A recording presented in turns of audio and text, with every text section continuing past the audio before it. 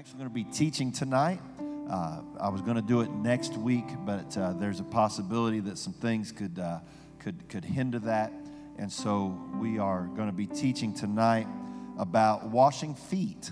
So, amen. And it's something you ought to do on your own on a regular basis. But there is a spiritual blessing that comes from these sacraments that the early church practiced and believed in. And so I want to go to the Gospel of John, chapter number 13. Why don't you go ahead and stand with me? I know you just sat down a moment ago, and I know you've had a long day at work and all of that, but let's stand in honor to the reading of God's Word, and then we're going to ask the Lord to be with us and help us. He riseth, speaking of Christ, he riseth from supper, and laid aside his garments, and took a towel, and girded himself. And after that he poureth water into a basin, and began to wash the disciples' feet, and to wipe them with the towel wherewith he was girded. Then cometh he to Simon Peter, and Peter saith unto him, Lord, dost thou wash my feet? Jesus answered and said unto him, What I do thou knowest not now, but thou shalt know hereafter. Peter saith unto him, Thou shalt never wash my feet. It's a pretty bold man right there. Thou shalt never wash my feet.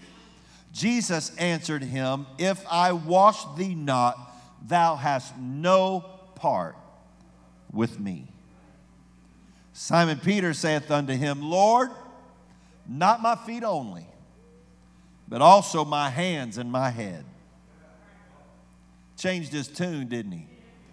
Like that preacher said, the Lord changed his tune. Verse number 12, so after he had washed their feet and had taken his garments, and he was set down again, he said unto them, Know ye what I have done unto you? You call me Master and Lord, and ye say, Well, for so I am.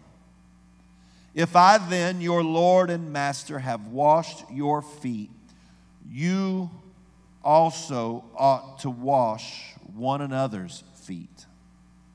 For I have given you an example, that you should do as I have done to you. Lord, I pray that you would anoint me as we're in your word tonight. Anoint our ears to hear. God, I pray that you would add your blessing to this word tonight in Jesus' name. And everybody said, Amen. Give the Lord a hand clap of praise, and you can be seated tonight. The word that we find in verse number 14. If I then, your Lord and Master, have washed your feet, you also ought to wash one another's feet. Simply means to wash the feet of another. Not your own, but someone else's. When we do communion and foot washing, as we will here in 10 days, it is a holy time for the church. It is the night that we celebrate what is referred to as the Lord's Supper or the Last Supper. We call the celebration communion or the Lord's Supper. It is referred to as a sacrament. A sacrament because it is a sacred event for the church. I will be honest with you, and I spoke of this when we discussed the latter part of Acts 2, that we don't do it enough. The main reason why, honestly, is because when we announce a foot washing service, people don't come. That's as plain as it can be. And I guess if I didn't really understand foot washing and somebody said we're going to wash feet, I might not come either if I didn't know about it. And so if you don't know about it, that's why I'm talking about it tonight. If you do know about it, I'm here to talk about it again. We have a lot of new people who have never taken sacrament here. Since the last time we did it about a year ago, we have a lot of new people. And I'm going to direct them on Sunday to watch tonight's lesson before the following Sunday. There are some things I want to talk about tonight that will lead us into this night of sacrament, this night of sacred following of the Lord's commandments. I'll talk a lot about the modern brand of Christianity and the symptoms of our so-called Christian culture in the world that we're living in. And then I'll have you judge for yourself how much of what I'm going to talk about tonight really applies to your own life. One of the most important sites in the entire Bible is the site known as Mount Sinai. It was this area in ancient Israel where Moses was given the 10 Commandments from God. In Exodus, it says that it was Sinai. In Deuteronomy, it calls it Mount Horeb. Most scholars consider Horeb and Sinai to be the same place, just referred to by different names. And in Exodus 17 is the place where God brought water out of the rock for Moses. And so you see initially already two very important things happen at this place. It was there that Moses got the 10 Commandments, and it was there that water came out of the rock. In Exodus chapter number 33, this is the place where Israel took off their jewelry and covenant with God. So now you see three things happening here. Commandments, and then God provides water. And then God requires more of them. You watch in the Word of God that God gives a commandment, and then He gives a blessing for following the commandment. And then it's usually at that same place that God calls us closer to Him. Today, at the foot of Mount Sinai, if you were to travel there, you would find that there is an ancient monastery known as St. Catherine's Monastery. This monastery was built between the years of 527 and 565 A.D. St. Catherine's is noted as the world's oldest functioning Christian monastery. Massive walls were constructed to protect worshipers from attacks from their enemies. The entrance to the walls of St. Catherine's Monastery is a single door 30 feet above the ground. They would rise from the desert floor on elaborate systems of pulleys and ropes that would get them up 30 feet to go into the door. The door was so high so that their enemies, the attackers, could not penetrate the monastery. So they made this monastery as a place to worship God. But now they have turned it into a fortress. What was intended to be a place where people could come and worship God is now a fortress only for the ones already on the inside. I read an article some time ago titled, "Is Your Church a Kingdom Colony or a Country Club?" Now, when I saw that title, it instantly got my attention. Is your church a kingdom colony or a country club? In this article, the author, Trevin Wax, compared the modern church to St. Catherine's Monastery. He said, "Too often we turn the kingdom colony into a country club. Our focus becomes the preservation of the insiders rather than the reaching of outsiders." Amen. And truly, the most popular modern form of American Christianity tends to become engrossed with the people who are already on the inside and ignore the people on the outside. Amen. In his doctrinal dissertation at Liberty University, Robert James Caulfield said, and I quote, "The church in America has become a very inwardly focused organization that has become obsessed with itself. My greatest challenge as a pastor is the constant struggle to keep the eyes of the church outward rather than inward. when a church becomes selfish, when a Christian becomes selfish. It's impossible for that church and that Christian to become what the Bible says we're supposed to be, and makes it impossible to be a disciple and be on mission for Jesus Christ. Can I say it again? When a church or a Christian becomes inward focused, it becomes impossible for that church and that Christian to fulfill the mission of God. Jesus understood the need for Christians to be outward focused. It weighed heavily on his mind. In his final hours of life, he spent valuable time, the last moments he would spend with his disciples. He knew that in his immediate future, there's going to be suffering. There's a cross waiting for me. There's a crown of thorns waiting for me. The Roman soldier is going to take the cat of nine tails to my back. I'm going to bleed. I'm going to suffer. I'm going to die. I'm going to have nails through my hands and through my feet. I'm going to have a spear thrust into my side. I'm going to die a brutal, agonizing, slow death on a cross. And in his last few hours with his disciples, with that weighing on his mind and spirit, I would say there'd be a lot of things that he would want to talk about. I have thought before, I've told you this, and I know it seems a little morbid, but I have preached my own funeral. I've told you that already. I think I've told you that. I've preached my own funeral. It's recorded. It's ready. If something happens, you're going to hear me preach about holiness and one God in Jesus' name, and faithfulness and service, and not skipping church and being involved in church.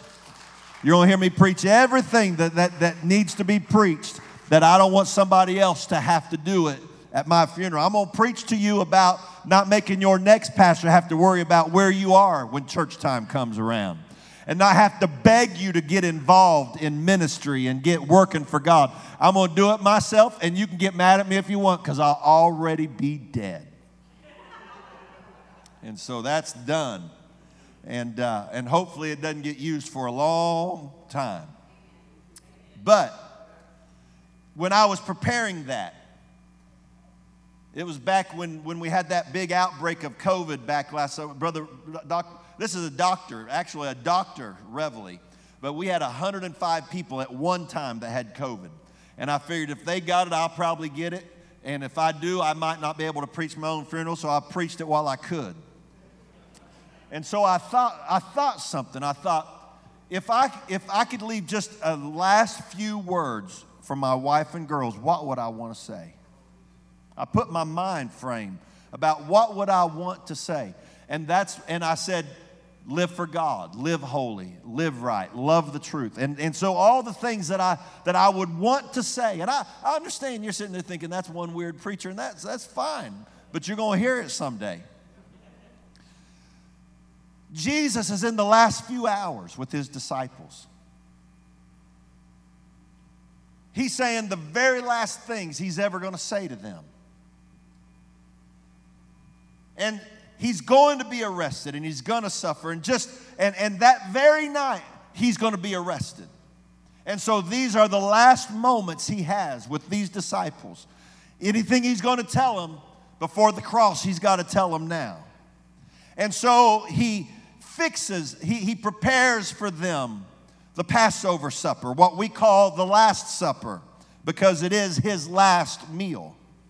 It consists of two items, unleavened bread and wine. The unleavened bread, as he breaks it, he tells them, this represents my body that's going to be broken for you. And then he passes the cup with the wine. And he says, this represents my blood that's going to be shed in just a little while for you. The ultimate sacrifice for sin. And he tells them, every time that you do this meal, unleavened bread and wine, every time you do it, remember, my body was broken for you, and my blood was shed for you. He spends time reminding them about his impending death. instructing them about the kingdom of God. After the meal, the disciples, they began to talk among each other. And while he is here with the weight of the cross beginning to settle on him, the disciples get into a debate about who's going to be the greatest in the kingdom. It's like they're spending their inheritance before he's even dead. Who's going to be the greatest? Without Jesus here, who's going to be the leader? Who's going to be the best? They begin to argue about who is going to rise and be the big shot among the disciples. It shows the selfish nature of humanity, that Jesus Christ is in the room. And they're already arguing about who's going to do what he did. Their master, their mentor, the Messiah, the Savior, is moments away from arrest and being killed, and they are vying for position. 2,000 years ago, I'll tell you, in the last 2,000 years, it hadn't got better. It's gotten worse. Y'all okay with me tonight? You there?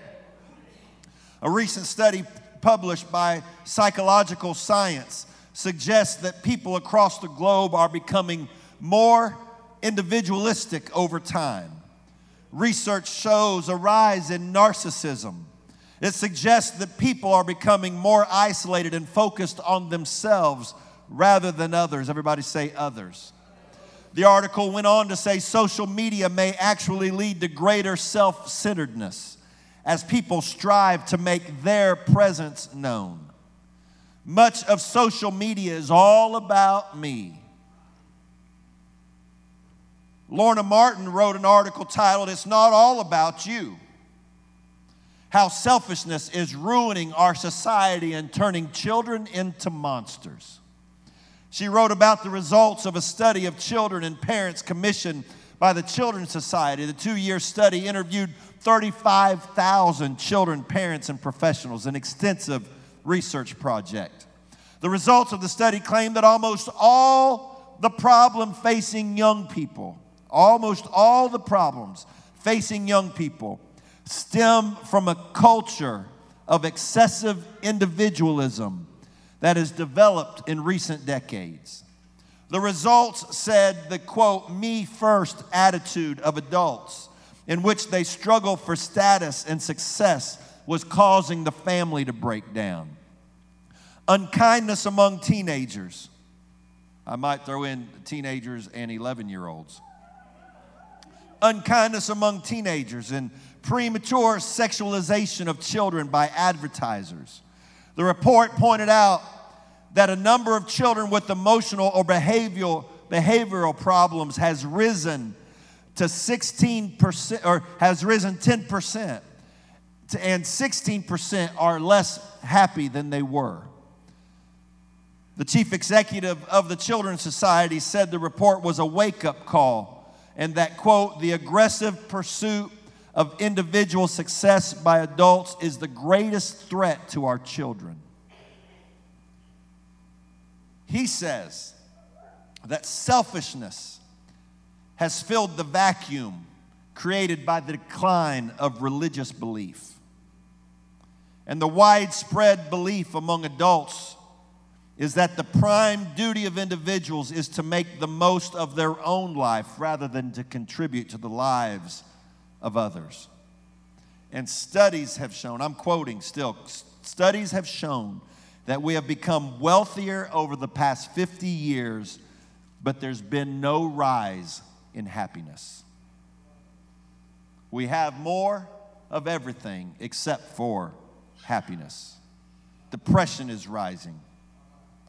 Dr. Sue Gerhardt calls it the impoverished emotional culture. Rich financially, emotionally in poverty. And so they say every church function and program becomes weighed out by the member with the thought, what does this do for me? While disciples are arguing about who's going to be the greatest, and they're vying for position. 11 men arguing over who's going to be the most awesome, while they're arguing among themselves with their selfish nature. Jesus quietly takes off his outer robe and wraps a towel around his waist and pours water in a basin. And one by one, he lays the basin at the feet of these arguing disciples. And he begins to wash their feet. One by one, these selfish men have the creator of the universe bowing at their feet, washing the dirt off of them. He goes down the line, and finally he gets to Simon Peter, and Simon Peter is the only one that has the courage to say what they all were thinking. You're not washing my feet. I should be washing yours, but you're not washing mine. And Jesus said, if you don't let me wash your feet, you have no part in me. Not a little, not even a little. You have nothing to do with me at all if you don't let me wash your feet. And Peter says, well, then don't just wash my feet, wash my hands and my head, give them everything. And one by one, he washed their feet and sat back at the table, and he asked them a question. Do you know what I've done? Do you have an understanding of what I just did to you? You've been arguing about who is the greatest. And I'm telling you that he that is greatest should be the servant of all. To understand what he was teaching, you have to understand something about the culture of that day. People didn't have cars, buses, and trains. You know that. They walked. If they went, they walked. They wore sandals. They didn't have nice shoes keeping their feet clean. They wore sandals on dirt paths. So you can understand how their feet would look, right? You ever have a child play outside all day barefoot and see what happens to their feet? These people walked like that everywhere they went.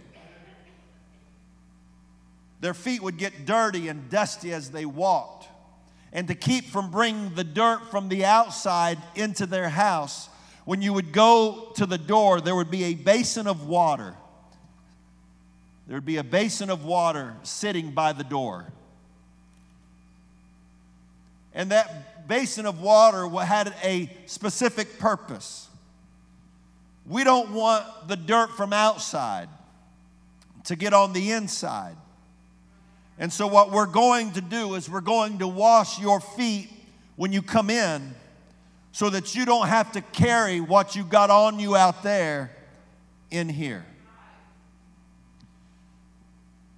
If you were wealthy, you had a servant to do it. When you came to a wealthy person's house, you would come in the door, and the servant of the house would wash the feet of the guest who entered. Every time you went into the house, your feet were washed. Everyone in Jesus' culture understood that it's a servant who washes the feet when a guest comes in. That's why when Peter told Jesus, "You're not washing my feet," he wasn't just being difficult. He was saying, "You're the master of everything. Only the servant washes feet. You're not the servant. You're our Lord and Master. You're our Messiah. You're everything to us. You can't wash my feet. I'm the servant. I'm serving you. I'm supposed to wash your feet." And Jesus said, if you don't let me do this, you have no part in me, because you don't understand what I'm trying to teach the church. You don't understand what I'm trying to start in the culture of my kingdom. And if you don't let me do this, not only are you keeping me from washing your feet, but you're stopping me from teaching every generation of the church from here on how important it is to be thinking of others instead of self. He said, you want to be great, but I've washed your feet. I've done what a servant does. I created the universe. I hung the stars. I'm the one that dug the oceans and raised the mountains. I'm the one that created the sky. The wind blows when I tell it to. The rain falls when I give it commands.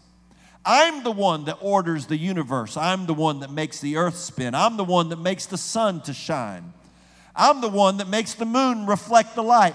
I do all this, but I got on my knees in front of you, and I washed your feet. I'm teaching you that no matter how great you want to be, you cannot get there without a servant's heart. You have to serve one another. You can never feel like you're above serving. So while you were arguing about who's going to be the greatest, I decided to give you a lesson right before I die. John 13, 14, and 15, if I then, your Lord and Master, have washed your feet, you also ought to wash one another's feet. For I have given you an example that you should do as I've done unto you. Our society is self-focused. The modern individual is all about me. I don't think Jesus would have taken a selfie. The modern church is inward focused. But a true biblical church needs to be others focused. We should wash one another's feet. Amen. So how do I live that principle in my everyday life? Should I have a bucket of water by the door and every time somebody comes into my house, wash their feet before I let them in? Should we have basins of water at the door of the church so we don't let any dirty people come in? That we wash their feet at the door so all the stuff from out there. No, we don't do that. We don't do that. How do we apply what he did to our modern society? How do we take what Jesus taught the disciples that day and live it in a real way in the modern church? We don't wear sandals. We're not walking dusty roads and we don't. So we don't fulfill that part of it. That was a custom to wash that, and we don't have to do that. We ride in cars. We have nice shoes that keep our feet relatively clean. We don't wear sandals and walk the roads, the dirt roads in the world today. So we fulfill this, and one of the ways that we do it is by remembering it as a sacrament of the church. It's a reminder. It's a reminder that God set the example that we should serve one another. We put aside our own feelings and desires and we humble ourselves to one another by washing each other's feet. The church must be about others and not self. We must serve each other. Every single person in this church should find a ministry to serve in. There should be no one that feels satisfied just showing up and not being involved somehow, somewhere. We should never have to try to figure out how we're going to get enough people to help with the ministry. We should have more volunteers than we have jobs for. Instead, we have certain people doing 5, 10 ministries because we can't get some people to do any. Washing each other's feet. Matthew 5, 43 through 47. You have heard it hath been said, thou shalt love thy neighbor and hate thine enemy. I mean, is that not the world we live in? Love your friends, but hate everybody else. Anybody thinks a little different than you, hate them. Anybody votes for somebody different than you, hate them. Love your neighbor, hate thine enemy. But I say unto you, love your enemies. When he said, but I say unto you, he's saying, here's the contrast. The world lives one way, but I'm telling you, you got to live this way. But I say unto you, love your enemies. Bless them that curse you. Do good to them that hate you. Pray for them which despitefully use you and persecute you. Why should I do all that? That you may be the children of your Father which is in heaven. You cannot truly be a child of God and be overcome with hatred and bitterness and division. Praise God. For he maketh the sun to rise on the evil and the good.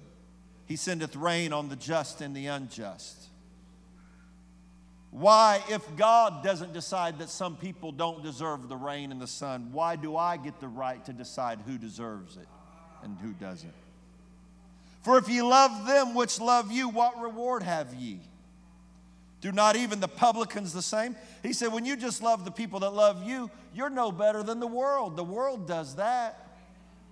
There's no influence of the Spirit there. There's no influence of the nature of Christ. There's no influence of the Spirit of Christ. If you just love the people that love you, even the sinners do that. It doesn't take any activity of Christ in my life to do what the world does. And if you salute your brethren only, if you only can say hello to your friends and family, and you can't speak to somebody else, what are you doing more than others? Do not even the publicans so? He said, don't say you're a Christian and then act just like the world does. Jesus said, if you only love those who love you, you've not done anything. So Philippians 2, 3 through 5. I'm trying to hurry. I didn't eat supper tonight. My belly wants me to hurry. And so does yours. Philippians 2, 3 through 5. Let nothing be done through strife or vainglory, but in lowliness of mind, let each esteem others better than themselves.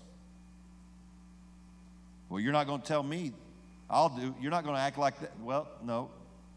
Don't do anything through strife and vainglory, but in lowliness of mind, let each esteem others better than himself.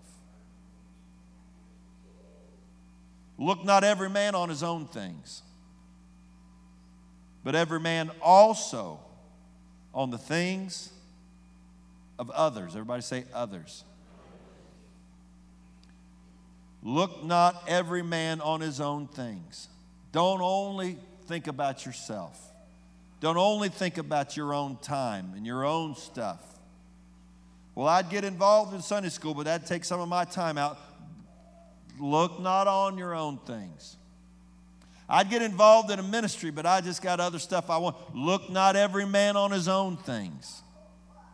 I'd do something, but I really just don't want to take the time. Look not every man on his own things, but every man on the things of others. Every man also on the things of others. Why should I have that mindset? Why should I have the mindset of others? You guys alive? My preaching is a great cure for insomnia. Why should I have the mindset of thinking about others? Let this mind be in you, which was also in Christ Jesus. Because that's the mind of Christ, not self. When someone new comes into the church, it's our job to meet them and greet them and include them. Not congregate into friend and family groups and fellowship with our own first. It's others first. Everybody say that. Others first. Well, what about me? Well, when we start asking what about me, that means we're not in the Bible. Washing one another's feet is a reminder of what Jesus did, a reminder that we are to serve one another, to do good deeds for one another, doing for others what we commonly would consider a servant's job. Now, look, we're not bringing a pedicure set to church, okay? We're not bringing brushes and all that stuff. We're not doing that. I asked my friend if he'd let me wash his feet before, and he said he would, but I can't do it with your shoes and socks on. Well, I can, but I don't want to. Washing one another's feet is a reminder of what Jesus did, a reminder that we are to serve one another.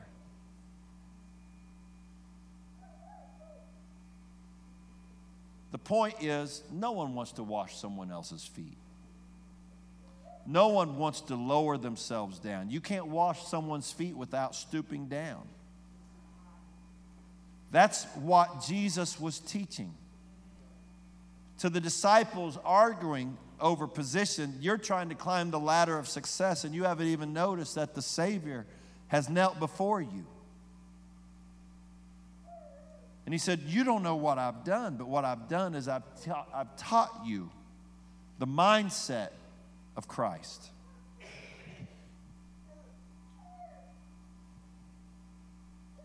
Walking through life gets your feet dirty. Amen. Walking through life, Lot's righteous soul was vexed by seeing and hearing.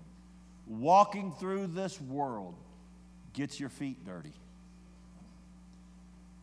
We pick up attitudes, we pick up ways and means of this world just by walking through it.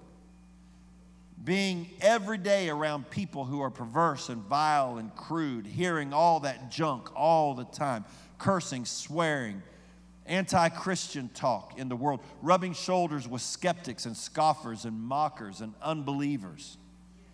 And after a day or a week of that, you're just like, God, my feet are dirty.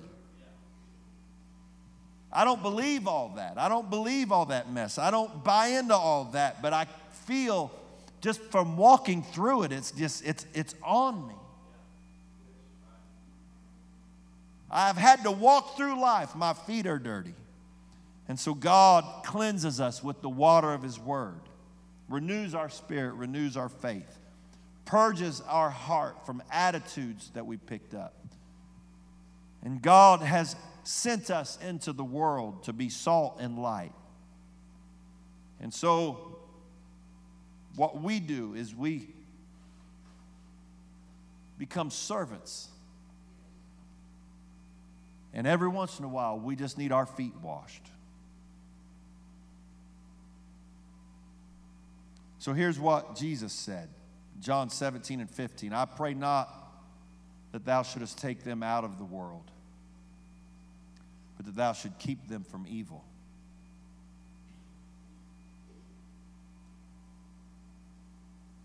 Jesus didn't say, God, isolate them so that they can't get any dirt on them. He didn't say lock them in a room, lock them in a church so they sing to themselves and preach to themselves and shake hands among themselves and never get any influence. No, don't do that. Don't take them out of the world, but keep them from evil. Help the world not to get into them. John 13 and 10.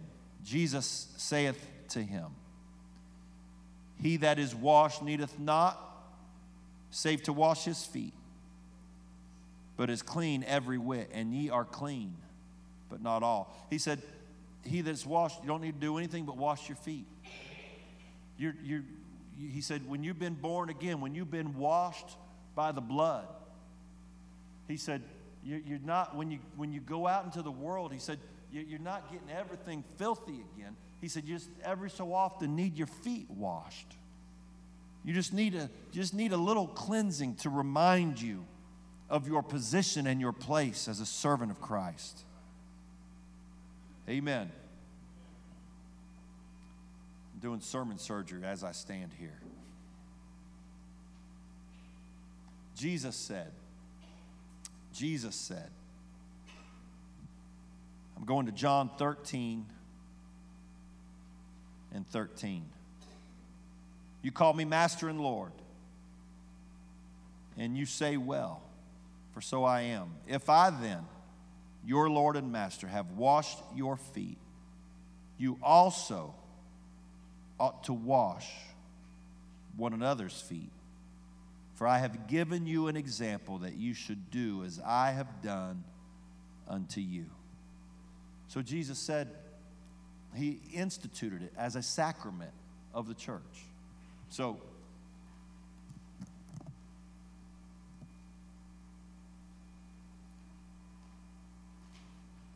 here we go.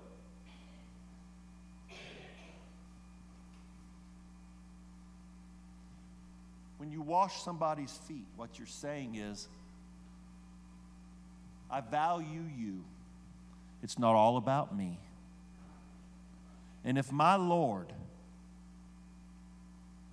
could wash the feet of people who are arguing for position, then I can wash my brother's feet. And when you do it, it is a holy moment because we're fulfilling the commandment of God. It's not just an old-fashioned, out-of-time ritual.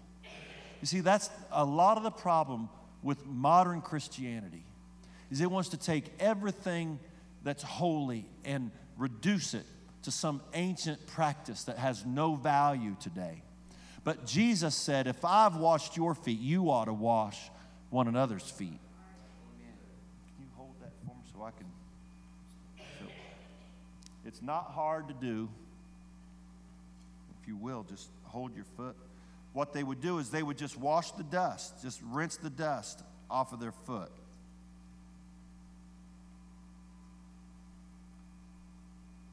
And when we do it, we pray, God bless my brother. God, I pray you bless Brother Reveille in his ministry. God, I pray your anointing over him. I pray, God, that every step of his life would be ordered by you. God, this is your man and your blessing on him. And God, you've called him and anointed him. And so, God, I ask you, Lord Jesus, to pour a blessing over him. God, in the name of Jesus, I ask for your anointing to cover him. I ask you, God, to touch his family. I ask you, God, to anoint his ministry. I ask you, God, to pour your anointing over this man of God and to use him for your glory. I pray, God, that you bless him mind, body, and spirit. I pray, God, that you would open heaven for him and pour a blessing out for him. God, I pray, let the anointing of the Holy Ghost touch him in a way that you never have. Open doors for him. God, I pray in the name of Jesus, let the power of your Spirit rest on this man of God. Lord, I pray your blessing over him. I pray, oh God, that you would guide him and guard him. I pray, God, for his mind, that you would shield it from this world. I pray, God, for his thoughts, that they be pure and holy. I pray, God, that you would protect him, oh Lord. Let the angel of the Lord go with him. God, I pray in the name of Jesus, anoint this man of God. Lord, I pray, God, your blessing on him. I ask you, oh God, to pour an unprecedented revival through his ministry this year. I pray, God, that you would open doors for him. I pray, God, that you would speak to him and give him revelation and understanding. I pray, God, for his personal life. I pray your blessing and your guidance on him. I pray, God, that you would guide him and show him your way and your direction. Lord, in Jesus' name, can you reach over and can you reach out towards this good man of God and pray the blessing of the Lord over him? In the name of Jesus, God, I pray that you would help this church to be a blessing to one another. God, I pray that you would help us not to become so inward focused, oh God, that it's all about me and mine and what I can get and what I can do and my name and my reputation. But God, help me when we come together. Help us, oh God, to wash one another with uplifting words. Help us to wash one another, God, with encouragement and prayer and your blessing. Lord, in Jesus' name, I ask you, God, to help us to be an others-focused church. Help us, God, not to look only on the things that concern us, but that concern others. Help us, God. Help me, God, to be one that washes people's feet spiritually and not throw more dirt on it with my tongue and gossip and backbiting and insults. Help me, God, to be a servant, Lord Jesus. Come on, can you pray with me right now? Jesus said, when you wash one another's feet, you're doing what I showed you to do. When he sat down, he said, do you understand what I've just done for you? I've made a foundational law of kingdom living, that you wash one another's feet, that you serve one another, that you humble yourself to one another. And by doing so, you establish the fundamental principle of the church, that it's not about self, it's about service. Lord, I thank you, God, for this congregation tonight. Thank you for giving me the opportunity to share this. I ask you, Lord Jesus, to help it become ingrained in our church culture. And I pray, God, that you would help it to become ingrained in who we are as individuals. God, that we exist not for self, but for others. Freely we have received, but not for ourselves, but so then we can freely give. I ask you, Lord, to help us, God, as in 10 days from now, as we as a church do this sacrament together, praying one for another and serving one another. I pray, God, let your blessing fall in a mighty and a powerful way. In Jesus' name. And everybody said, Amen. Amen. God bless you. You are dismissed in Jesus' name.